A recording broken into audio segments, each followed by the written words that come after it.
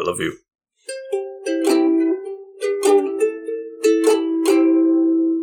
Welcome back, Couch Potatoes. I am the Green Traveler from Gorsh. And I am the Faceless Leon. I don't claim to be from anywhere, but this is a podcast about movies and TV. Did you just spontaneously exist? As far as they know, you know. dude, the UFO secrets have been released. United States put forth their... Oh, I do need to go read those. I mean, it's pointless. Basically, it comes down to, of all of the instances but one that we know about of UFOs, we have no explanation. So we're good. We're good. I thought they would reveal that they knew something about Gorsh and our home people, but apparently they're not ready for that, I guess. Yeah, not enough people have noticed the podcast for the government to care about us yet. That's right. Yeah. We'll see if we get shut down. I'm done about the jokes, though. I mean, what's that? You got that VPN, though? Did you protect yourself? What does that stand for? You're supposed to protect yourself, remember? We talked about this the last time we recorded. Oh, man. Oh, you mean my VIPNA? You want me to get a VIPNA? Now, Faceless... The government is still actively looking for us, even if they haven't noticed us. They're like, oh, well. Get the VIPNA. Take me out to the living room. Take me out to my chair. I don't remember the rest of the song. I didn't take the time to write this one. I'm winging the faceless pitch. So this episode's about a TV show. I guess that we is usually correct. Talk about that, yeah. But talking about strange things that actually happen in the world, we're talking about Lovecraft Country. And, yes, yeah. But I like to, when we talk about TV, to talk about the other TV that I watch rather, because otherwise I don't get to talk TV about I talk about. So the first one, our first pitch, Jane Fonda and Lily Tomlin are up to bat. Both of them. They're just going to stand on the other side of the plate and takes turns bunting out the perfect jokes until they hit a homer every scene. So Grace and Frankie. I guess that's the pitch. It's freaking awesome. So we also have Sam Waterston and Martin Sheen, and they're just all four of them together make a wonderful team. And so the plot of this story: Grace and Frankie, being Jane and Lily, they're kind of in a throuple situation, but they're not. They don't really like each other. It's just because their husbands work together and are best friends. And anyhow, they decide, the husbands, to come out to their wives of 40 years that they are in a relationship together. So yeah, it really, destroys Grace and Frankie's world. Grace, because she feels like she's this high society person, and all of a sudden she's a part of this big scandal. And Lily, Frankie that is, because she's really in love with her husband, Soul, who is played by Sam. And it's a really heartfelt comedy. Like, sometimes you're kind of worried about where they're going with something, but then they'll bring it about to be like, oh, okay, that's actually a really healthy choice that they made. But sometimes they don't make healthy choices because that's drama. But it's a great comedy. And I highly recommend it. I'd definitely take a swing at that. It definitely sounds interesting. I know you've... I can't remember if... I don't think you've pitched it before, but I do believe you've mentioned it to me many times. Yeah, it's 6 seasons long so far on Netflix. So it did take me a little bit of time to watch it. That sounds like it'd take me about maybe 6 years to watch that. So I'll try. Maybe someday. Someday. I mean, they're short. It's a sitcom time slot, so 30-minute episodes. Nice. Some of them might be a couple minutes longer than that because, Netflix likes to take that liberty. And let them. I'm okay with them taking that liberty. I'm totally good with that. I think that art should be what it is.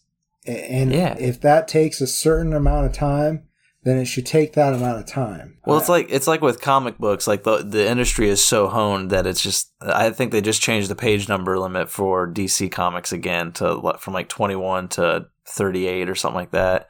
But when you make every single story 21 pages long, sometimes you can definitely tell that the author's like, all right, I came up with a story that was 17 pages long, so we're just going to toss 4 pages in there where there's just a bunch of action and no dialogue just so we can throw in some meat and just get this out there.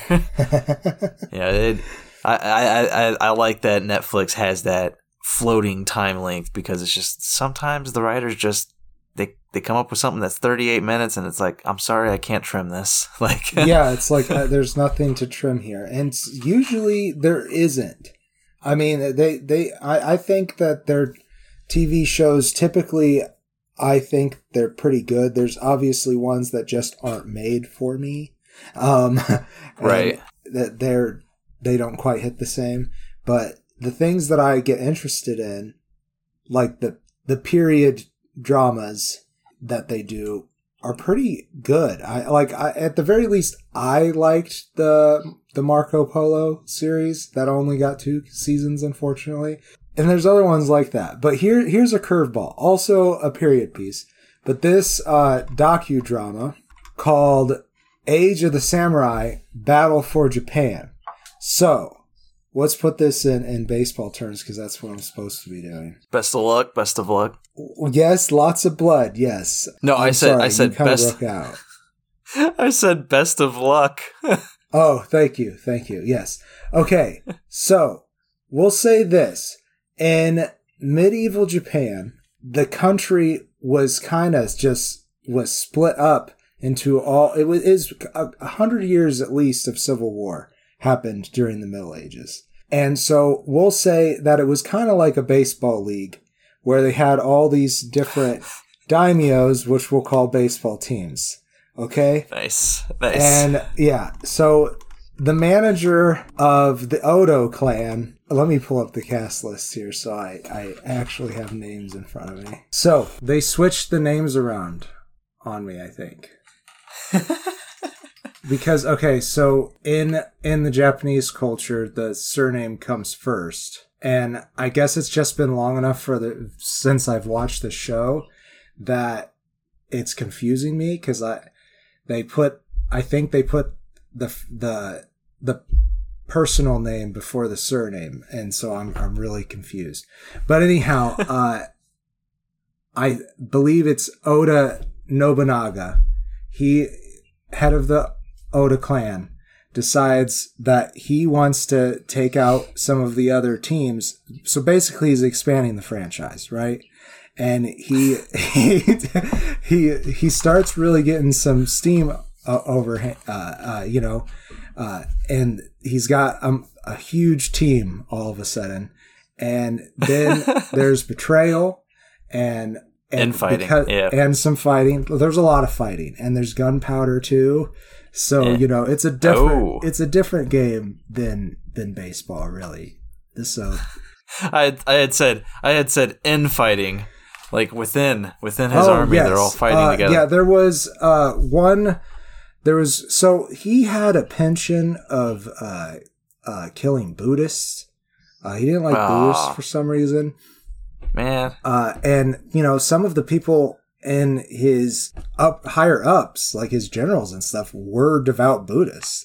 So eventually they got tired of his cruelty, and one of the guys assassinated him and tried to take control. That's what you do. But another one of his guys, and I gotta tell you, man, this threw me so hard, them switching the names around. But Hideyoshi Tokutomi, and I'm pretty sure I said that name wrong. He was a peasant, and he rose to be one of the highest generals in Nobunaga's ranks. Nice. And he decides to come back around and kick out this other guy I was talking about.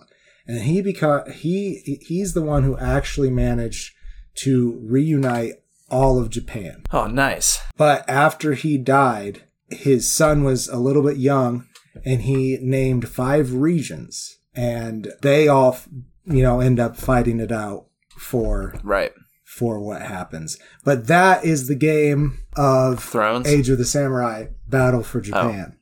So what did you think of that one? It was real sloppy, I know. They're going to love this one. Oh man, I like it. That's kind of, I love that kind of shit. That's I like history. I like period piece, like you said. It sounds like it would be interesting, but I don't know. How long is it? How many episodes? There's 6 episodes. That's not bad. It's not bad. But some of them are a little over an hour long. But there's, it's narrated. You have historians talking, and then you also have dramatized scenes. And the actors, especially the one who plays Oda Nobunaga, actually all 3 of the shoguns that they portray really do a great job. I mean, I'd definitely take a swing at it. A couple years ago, I read, I think you would like it, but it's a very long and kind of white romanticized novel, but it's Shogun by James Clavell. And it's about I've actually been interested in that. I think you recommended it to me before. Yeah, it's really good historical novel, and it's kind of like a romance where this white guy and his crew, their ship wrecks on a shogunate, Japan, and he kind of works his way into being an advisor with a guy who is I think on his way to shogun. Like, he wasn't a shogun in the novel, but he's trying to become a shogun. Or it might be right before the shogun era too. So like it might So it might be talking about these characters.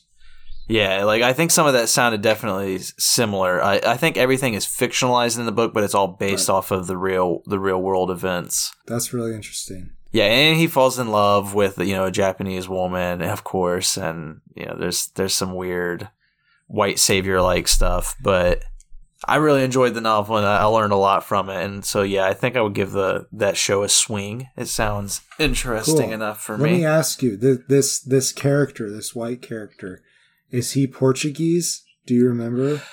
I believe he was. I really can't remember. I know they play off of the.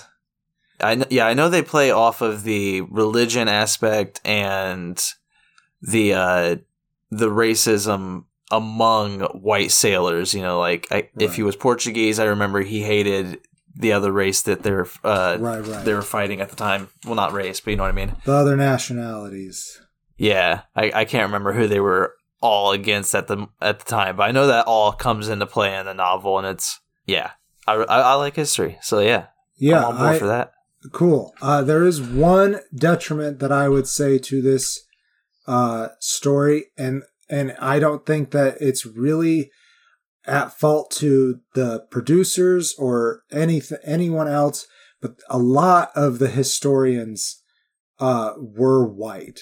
There were a few Japanese and Eastern Asian people telling the story, but the majority of them were white historians. And, that they can't help it that that's what they chose to learn and to teach. However, I would have liked to seen more of this story told from the people who are of the culture, who then learned of the past of the culture. I would prefer to see that, I think, a little bit more. Yeah.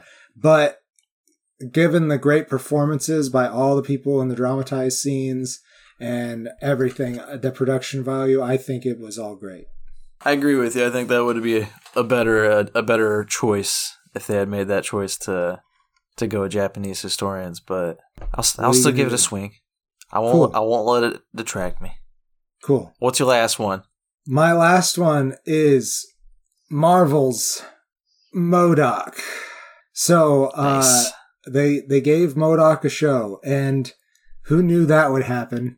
Apparently Patton Oswalt did, and he plays MODOK in this Robot Chicken style comic book story, and it's really just all about family.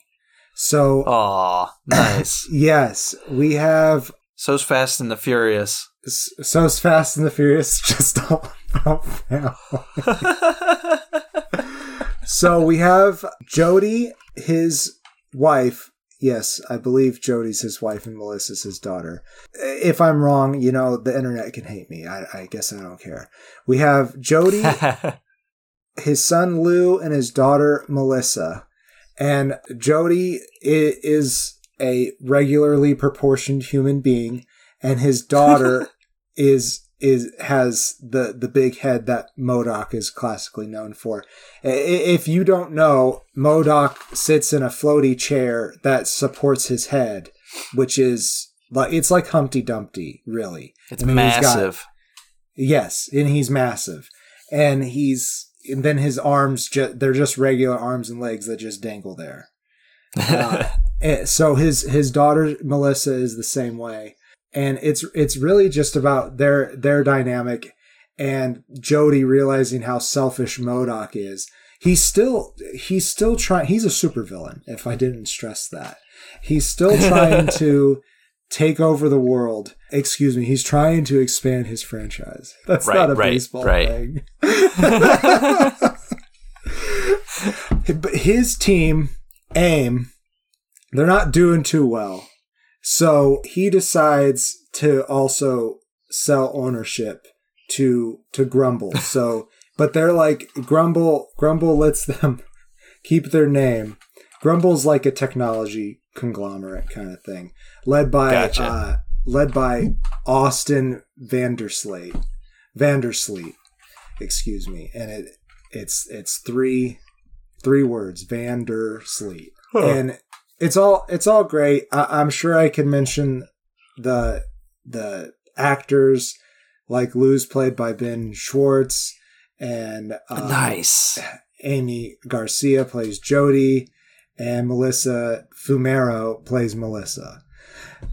So it's really funny. I just realized that John Hamm was Iron Man, and yeah, there's a lot of stuff with like the Avengers, but it's mostly like jokes that they tell the people at AIM with MODOK, and he's like, "Hey, that's not funny." But MODOK, mechanized organism designed only for killing. That's what it supposedly stands for. But right. I'm pretty sure in the show, the joke was it's mechanized organism designed for killing. Like they leave out the only, and it was really throwing me the whole time. I was like, that can't be what it stands for. You guys.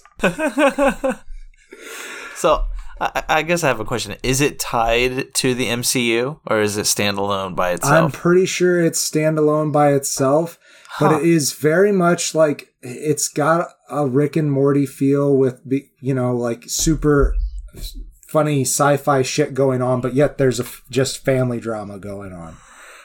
Nice. And yeah, so I think I mentioned that Jody realizes MODOK is a selfish person, but I don't think I mentioned that she decides that she wants to have a divorce. And so really the story is about MODOK trying to balance this new family situation with his work situation and still take over the world. Jesus. That's heavy. But it's good. Yeah, I'm definitely gonna swing at it. It's definitely a fastball right down the middle. Nice. But I don't know. I've been back in the struggle bus in regards to watching television. I got through what we're about to talk about, Lovecraft Country, and I was like, all right, I'm gonna start the next one. And I looked at our schedule and realized we don't really have much of a spot for TV talks in a while. And I'm like, it's all right. I don't need to watch television. So I've gotten back to being bad at watching television, where the thought of doing it is like, I could put it off. And like nighttime rolls around, I have nothing else to do, and I'm like, I could watch television right now. Yeah. Or I could do this other thing, and then I just do the other thing. Hey, you know what though? I think that's okay. I mean, I love TV. I know you love it too, somewhere deep down in your heart. But it's okay to make the healthy choice to do something other than television. But it's not always a healthy choice. Sometimes it's just like, I'm just going to watch YouTube, and I'll just watch like 3 hours of YouTube videos, and I'm just like, well, that was still a waste.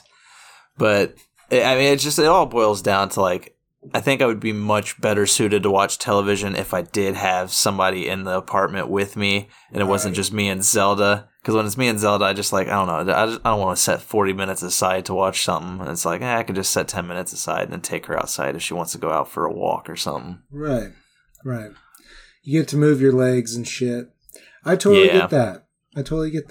And that's why the Faceless Pitch exists. Even if I forget to write something for it and it's like this. I don't think they noticed at all. It was don't think they noticed? Okay. Smooth as butter. It was beautiful. Well done. All right. Just like every single episode we've ever produced. Exactly. We're professionals. We're on the fucking ball on this and moving along beautifully. And if you want to support our journey to professionalism, you can go to our Patreon page. Do you have that URL for them? I do. It's patreon.com/greenandfaceless. And there you can check out our marvelous benefits like some merch, but mainly you get to vote for our monthly potato pick episode where the couch potatoes, your higher tiered couch potatoes, they get to recommend, but everyone who's a patron gets to vote. This coming one, I don't think we even know what this coming one is. This episode might be after. Yeah, I think there's a couple weeks still until the next voting, but that power, just like think about that power. Yeah, it's power. It's power over us. Yeah, it is. If you have enough of that power to vote on or to create what we watch, just think about the garbage you can send our way. But even if you don't want to give us that much power, if you just want to have a tiny bit of power and have that, that ability to vote, you can still troll us. There can still be some bad choices in there. So just think about that. Think about that beautiful. Not all of you are trolls either. Some of you want to, vote from the benefit of your own self, hear what we say about your loved movies. It's $2 a month to have a vote. That is the bare minimum. And that's not bad at 50 all. cents a show. If you think our show's worth 50 cents, give us a call. That sounds totally right to me. Give us 50 cents for our 2 cents. That's right. I love that. Yeah. Okay. Let's put that on a t-shirt. There we go. But yeah, let's move along to the main event, shall we? And another thing, if I may interject. If you're listening, just give us a follow or a subscribe. It really helps us, find more people to listen to the show. Or better yet, rate us or review us on Apple Podcasts. That'd be great. Indeed. We love you. Yeah, that'd be very beneficial. And we always love constructive criticism or feedback. Yeah. Fuck yeah. So let's move along to the main event, which is Lovecraft Country, as we mentioned. Dun, da, da, da. Yeah, it took me probably 2 months to get through this one. It's not, in my opinion, a very good bingeable show because it's kind of episodic. Like every single episode seems to be following a new sci-fi styled idea, and that's great. Also, still every episode matters to the every bit of it is a puzzle piece.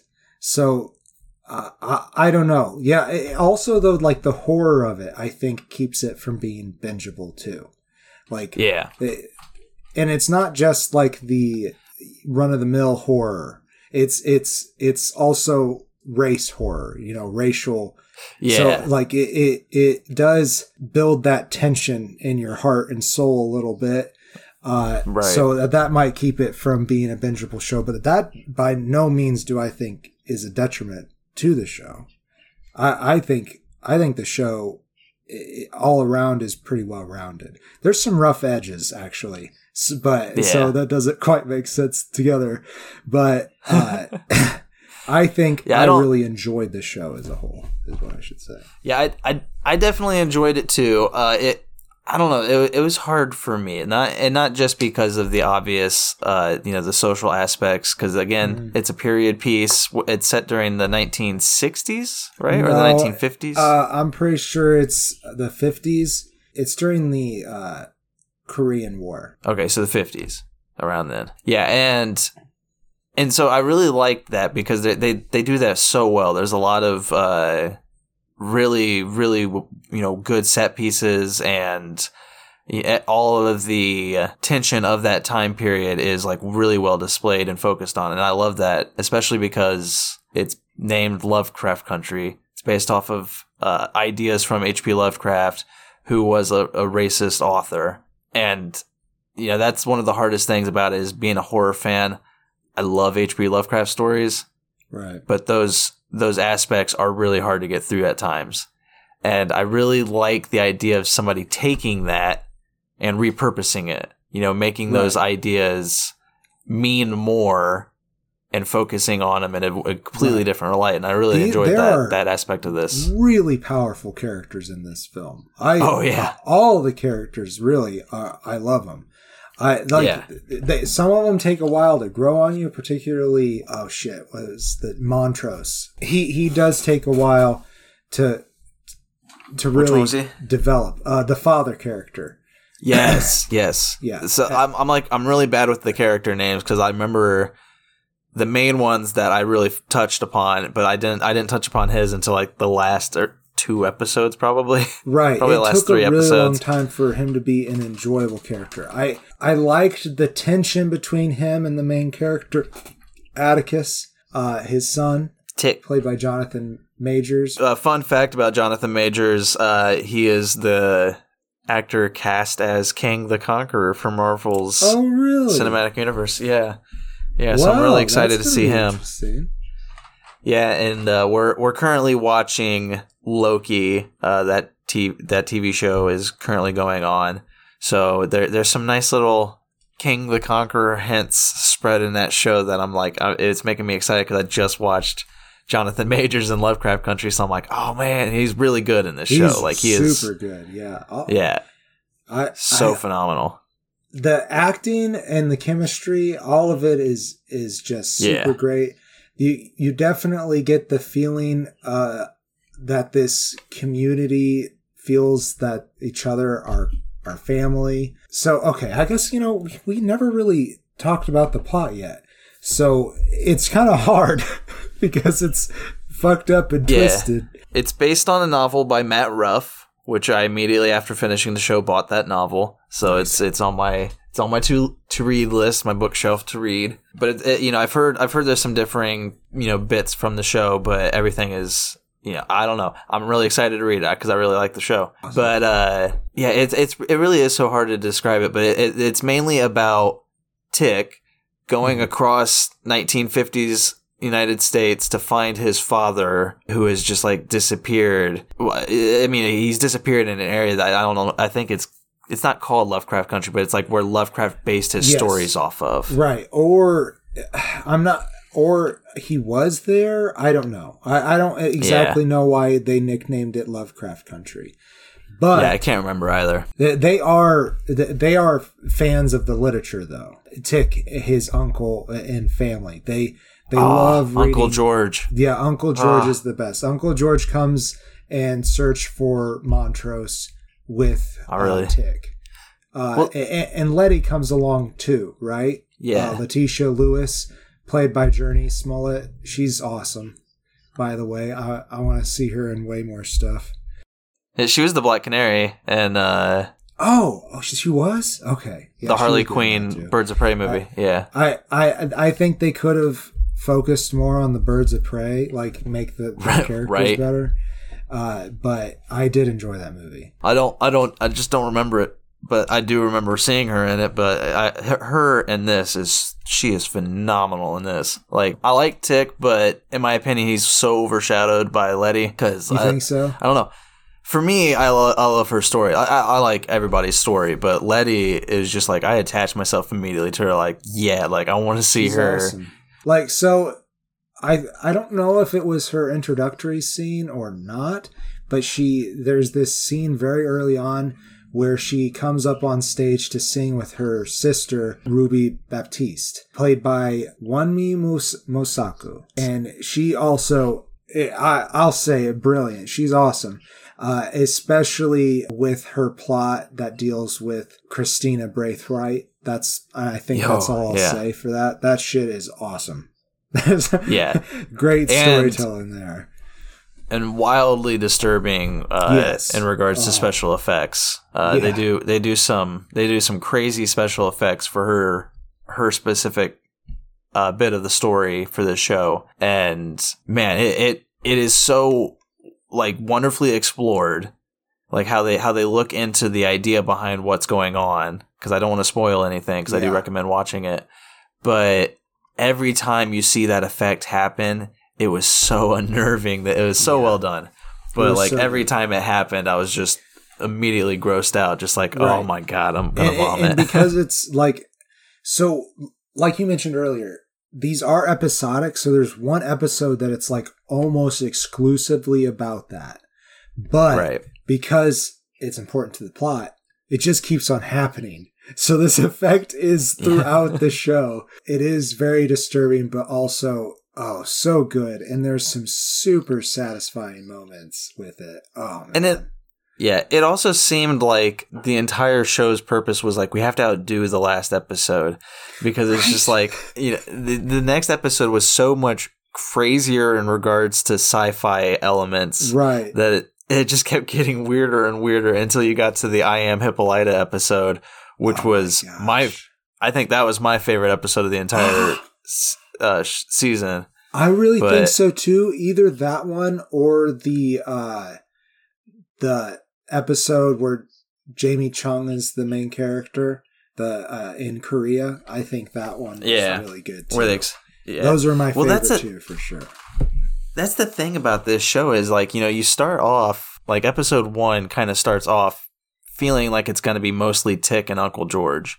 Right. And, you know, they seem like the bigger characters that are going to be focused on. But by the end, the women, like, all of them have just so much more powerful stories that are just so well developed that by the end, it really is just all about them. Like, who fucking cares about Tick and Uncle George and the father?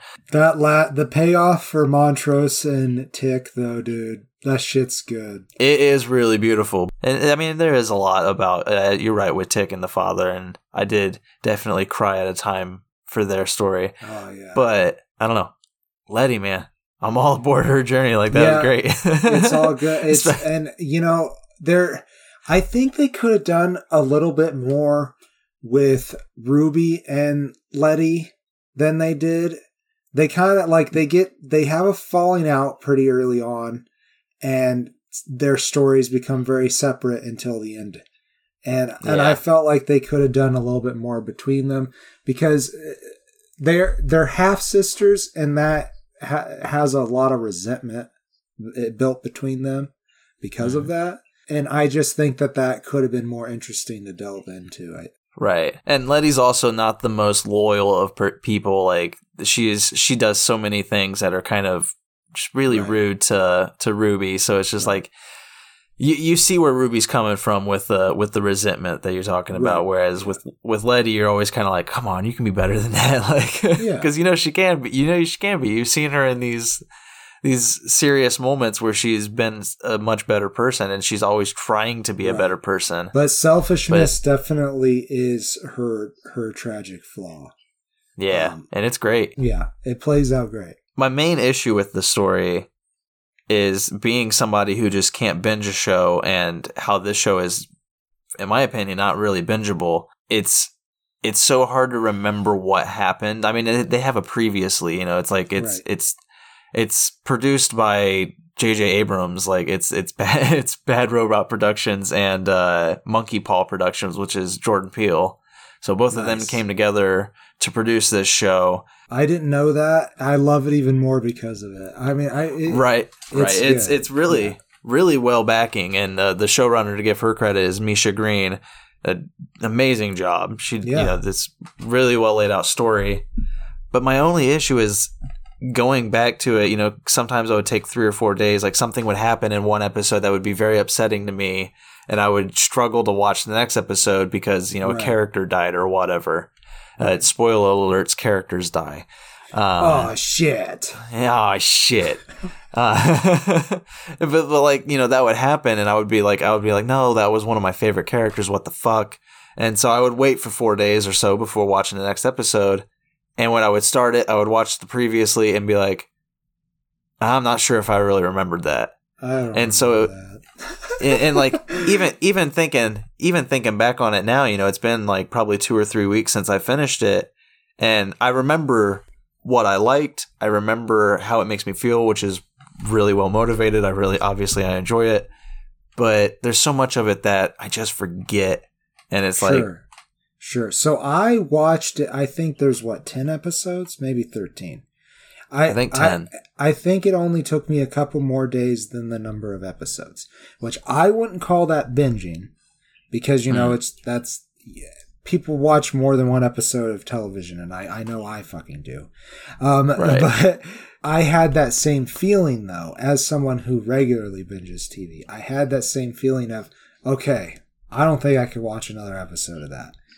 But I think that that's so perfect for a show that's based in the same world as Cthulhu. I mean, come on. I mean, that shit should bother you. You shouldn't be able to be overexposed to it because it makes you insane. So I think for that reason, concept-wise, it super captured that anyways. That's totally fair. That's a good assessment. But like, I don't know. It was horrifying, and it was everything I wanted, but there was a hard drawback factor for me. It was hard for me to come back, and there are talks of a second season. I'm all for that. Go ahead and give them a second season. I'll definitely try to watch it, but it's that drawback factor. I don't know if I'm going to actually come back to the second season. I want to. It was definitely very interesting, and if they continue to follow these characters, I'm totally on board for that. Well, I think while I agree with you while I was watching it, that was the case. But I think now that I've watched all of it, that I could go back and rewatch it much quicker than I watched it. Because that's fair. There are some small things that, I did forget by the end of the show that came into play. So I would like to go back and watch it, because Bad Robot always leaving things for me to find. So I do want to watch it again, and I think I'll watch it faster because I know what happens. It's just, I don't know, it's very hard for me because it's episodic. It's very much similar to Lost, just to compare it to another Bad Robot show where, Lost wasn't episodic, but the flashbacks were. Right. The flashbacks didn't always further the story. They furthered the characters. And, they were kind of just like the next week would be like, oh, now we're talking about Jen. Oh, now we're talking about Jack. And here, that's very so much the same way with Lovecraft Country, where, this episode we're going to talk about Ruby. We're going to talk about, we're going to focus specifically on Letty, even though she's always focused on in every episode. This is going to be about her backstory today. And while I love that, I don't know, just that episodic nature of it. This one was more episodic than Lost, whereas Lost, that island experience, everything that's going on is so much constantly progressing. And it's the same with Lovecraft Country, but it progresses differently each episode. It's not always like a forward progression of the same story they've been telling. Sometimes they'll forward it in a different route. I don't know how to talk about it. It's a different branch of the same story. And at the end, it makes one giant Cthulhu symbol. Yeah, it does. And that's honestly another negative, was the last 2 episodes. Even though they are bombastic and very, very fun, I kind of just zoned out for most of what happened. Oh, did you? I kind of just got absorbed in the chaos of it, and just let the mayhem just play out, and was like, yay, that was so much fun. And I remember the end result, what specifically happens. I just don't remember, the filler fights and everything. They just kind of all became special effects It did. There was a craziness. lot of mayhem at the end there. I did want to talk about one like mechanic that was used throughout the series, and that is the voice. Not the voice. The word of Adam. Is that it? The language of Adam. That's what it's called. Yeah. And that's what everyone in the show uses to cast spells and stuff. So I think to kind of jump into the plot again a little bit, like we said earlier, it's kind of hard to talk about without giving stuff away. The Freeman family, along with Letty and Ruby, discover that there is magic in the world. And just basically from having that knowledge, they get drawn into the mayhem of the people who are trying to use magic to better themselves. I think that's a very basic synopsis. Of one of the subplots. I really liked how dangerous the language of Adam was. And I'm sure that's a characteristic in the Lovecraft stories. I've never read them myself. But I've only read a few. The bad things that happen when people fuck up a spell, so good. Like, right. Yeah, there is some great moments with that shit. It's harder to talk more about it. I just wanted to mention it, I guess. Yeah. The magic in this world is really well realized. That's one. Yes. That's always like one of the things that we always complain about when somebody tries to tackle magic or time travel is what are the fucking rules? You have to explain the rules, or at least have an understanding of the rules. You don't have to like specifically explain them, right? But there has to be some logic to it, and yeah, they did a great job in this series because the time travel makes sense. The magic makes sense. Spoilers, there's time travel, sorry. Right. I'll say that the second to last episode, that time travel one was a little bit. But they give a pretty strong reason for it in that Hippolyta episode, that's what I'll say. But it's also kind of it's more flimsy with the rules. Wibbly wobbly, timey wimey. Yeah, definitely.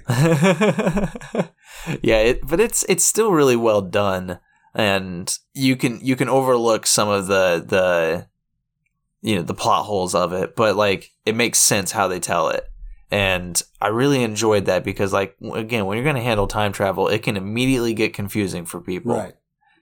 And this show handled it in just the right way. It's like, especially with their magic too, it's just like they explain everything pretty well. They show you the consequences with the language of Adam.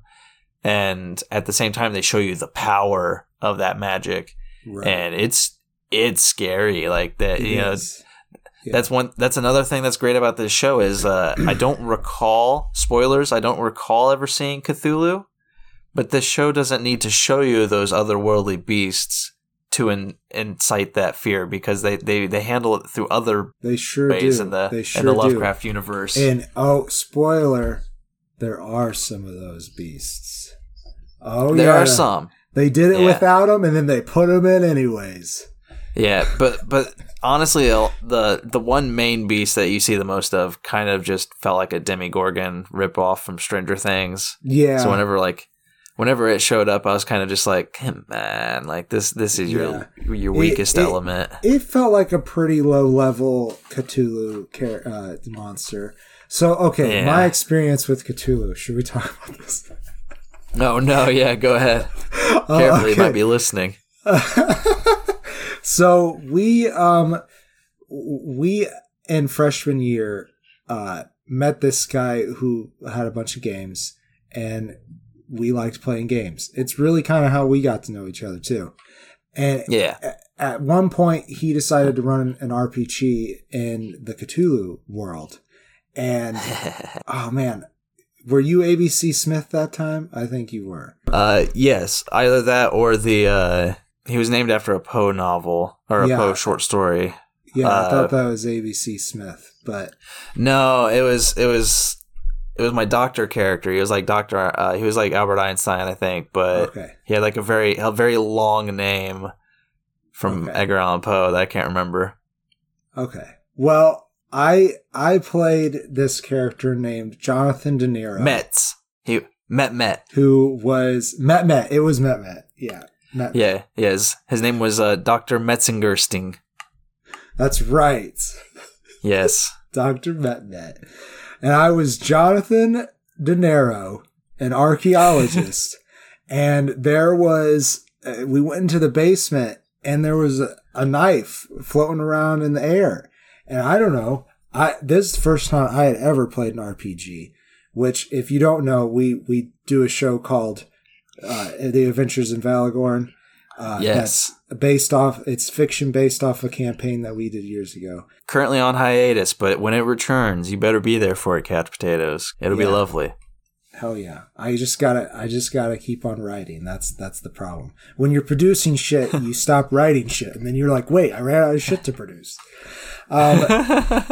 So, as I was saying, Jonathan De Niro tries to talk down this floating sword because I don't know what the fuck I'm doing. I'm thinking somebody's holding the sword. And our game master thought that was really dumb for some reason. He wasn't very nice to us. I did not talk down the knife. I got attacked. And so when we came across the boss, my character did die. And what I wanted to say is, because I didn't know what else to do, I came back as his brother, Robert De Niro. So, no relation. No relation. Yeah, that was a very funny RPG because you were trying to still maintain a friendship with that guy. I was definitely immediately done with the dude, even though we were signed up to live with him the next year. Oh, it was a weird time college was. But yeah, I had completely resigned to just trolling the fuck out of his campaign, and I don't know, not to knock on him, but at that time he wasn't the greatest of DMs, and I knew how to survive all of his campaigns was just to not get involved with any of the fights, and he wasn't good at involving people in the fights either. He would totally focus on one character he was getting tired of and try to kill them, and which is not how you run a campaign. Yeah, no, and I would just stay off to the side. I was like a wizard, sorcerer, doctor dude, and just stay in the background, cast all the spells, and live to fight another day. And eventually, just retired the character because he was getting tired of him. Yeah, Cthulhu.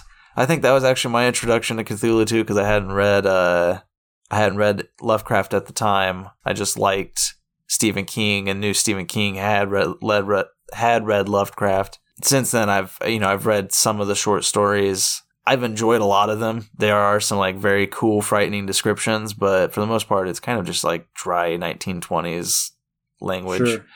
And it's still good, But I'm really excited to read Matt Ruff's Lovecraft Country because this show was great, man. You're done. Hell yeah! This show was very intriguing. I've always been intrigued by the monsters and the lore of Cthulhu, but I just know that I would really struggle reading the actual literature. I'll give it a shot sometime in my life. We're still young, and we really don't know how long my polymers last. So we'll just have to see.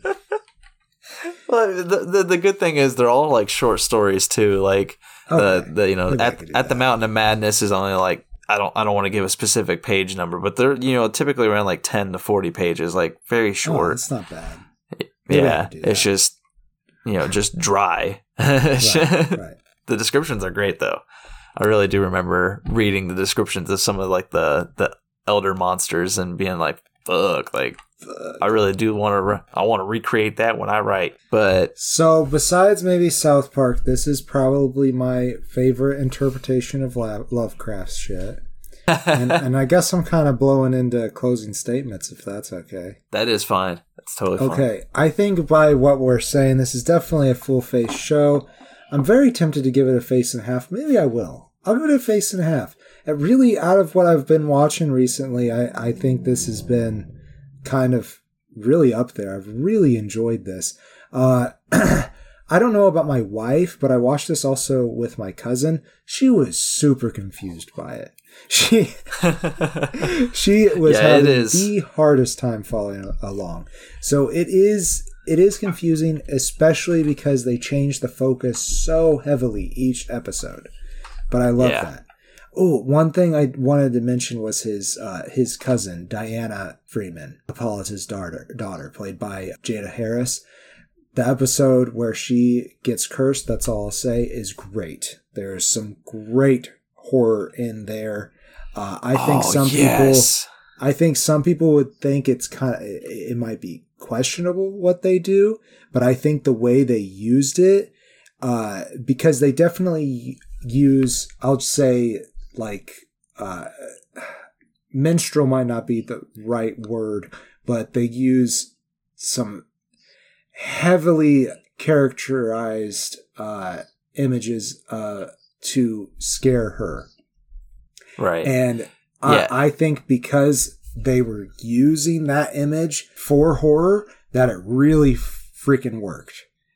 And it really was Those scary. sequences were terrifying. Yes. Like, and when they start off, I agree. It starts off and you do think it's a little questionable at first. Right. Because when that scare begins, I think it feels just a tiny bit humorous, and you're just like, this is interesting. I don't know, but it's just like but you're just like, I don't know what's gonna happen. You know, you're kind of thrown off guard, and as it goes on, it just gets under your skin, and it is so unnerving. It's probably, honestly, for me, was the scariest. Those were the scariest moments. I give it 3 stars. It's very enjoyable, and I do enjoy the scare behind it. You know, that's very horrifying, and the story is very interesting of all of the characters, and especially the acting is amazing. But it's so hard to come back to. Like, even though I do love everything about it, the fact that it's episodic, like, that's just an immediate turn off for me. Like, I don't know. I like. Even though it's not episodic, you know, even though there is a continuous storyline, it's just, I don't know. I need it to be fully continual focused, I guess.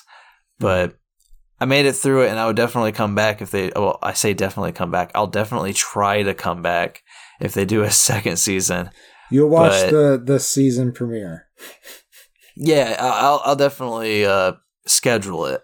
Let's say that.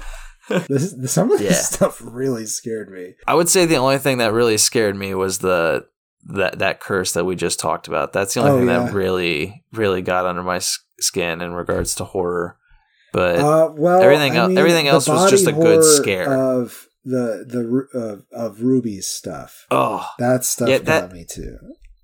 But I don't think that stuff scared me. It just unnerved me. Right. That stuff was just gross to the point where I was just like, I'm gonna vomit. Like it was terrifying, but it wasn't horrifying. That curse was horrifying. Like, think about that. Like I can't get those damn twins out of my head, man. Like, I know. They're really scary. I did have a nightmare about it after we watched that episode, but I did too. I have to say, like, when that happens,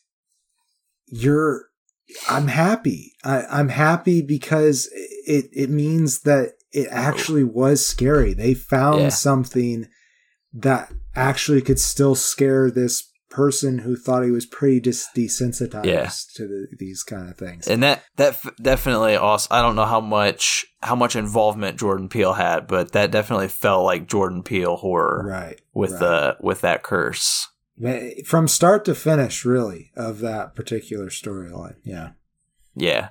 And the fact that, you know, he and J.J. Abrams, as you said, since they were part of this, it just makes it just it's just a nicer detail on there, because it's like, I love both of them, and the fact that they made this show, and Misha Green as the showrunner is, you know, just a great job. Like, again, great story. I definitely recommend it, but it's not perfect in my opinion. I give it, you know, as I said, 3 stars. Right. I think that's totally fair. I think it is. Like, there's a lot to love about it, but there are some rough edges. I think I said that earlier. Yeah. So, I think that's our show. I think you're correct, man. I've been the Green Traveler from Gorsh. And I have been the Faceless Leone. Safe shadows and good fright. Ooh. Green and Faceless on the Couch is a proud production of Fiction Works 19. If you like the show, please show your support by rating and reviewing us on Apple Podcasts. Like, follow, subscribe, wherever you might listen. We also now have a Patreon account. If you feel so inclined to support us in a financial manner, please become a patron by visiting patreon.com/greenandfaceless. You can also find more information about us on our Facebook account or on the Fiction Works 19 Instagram account. Thank you so much for listening.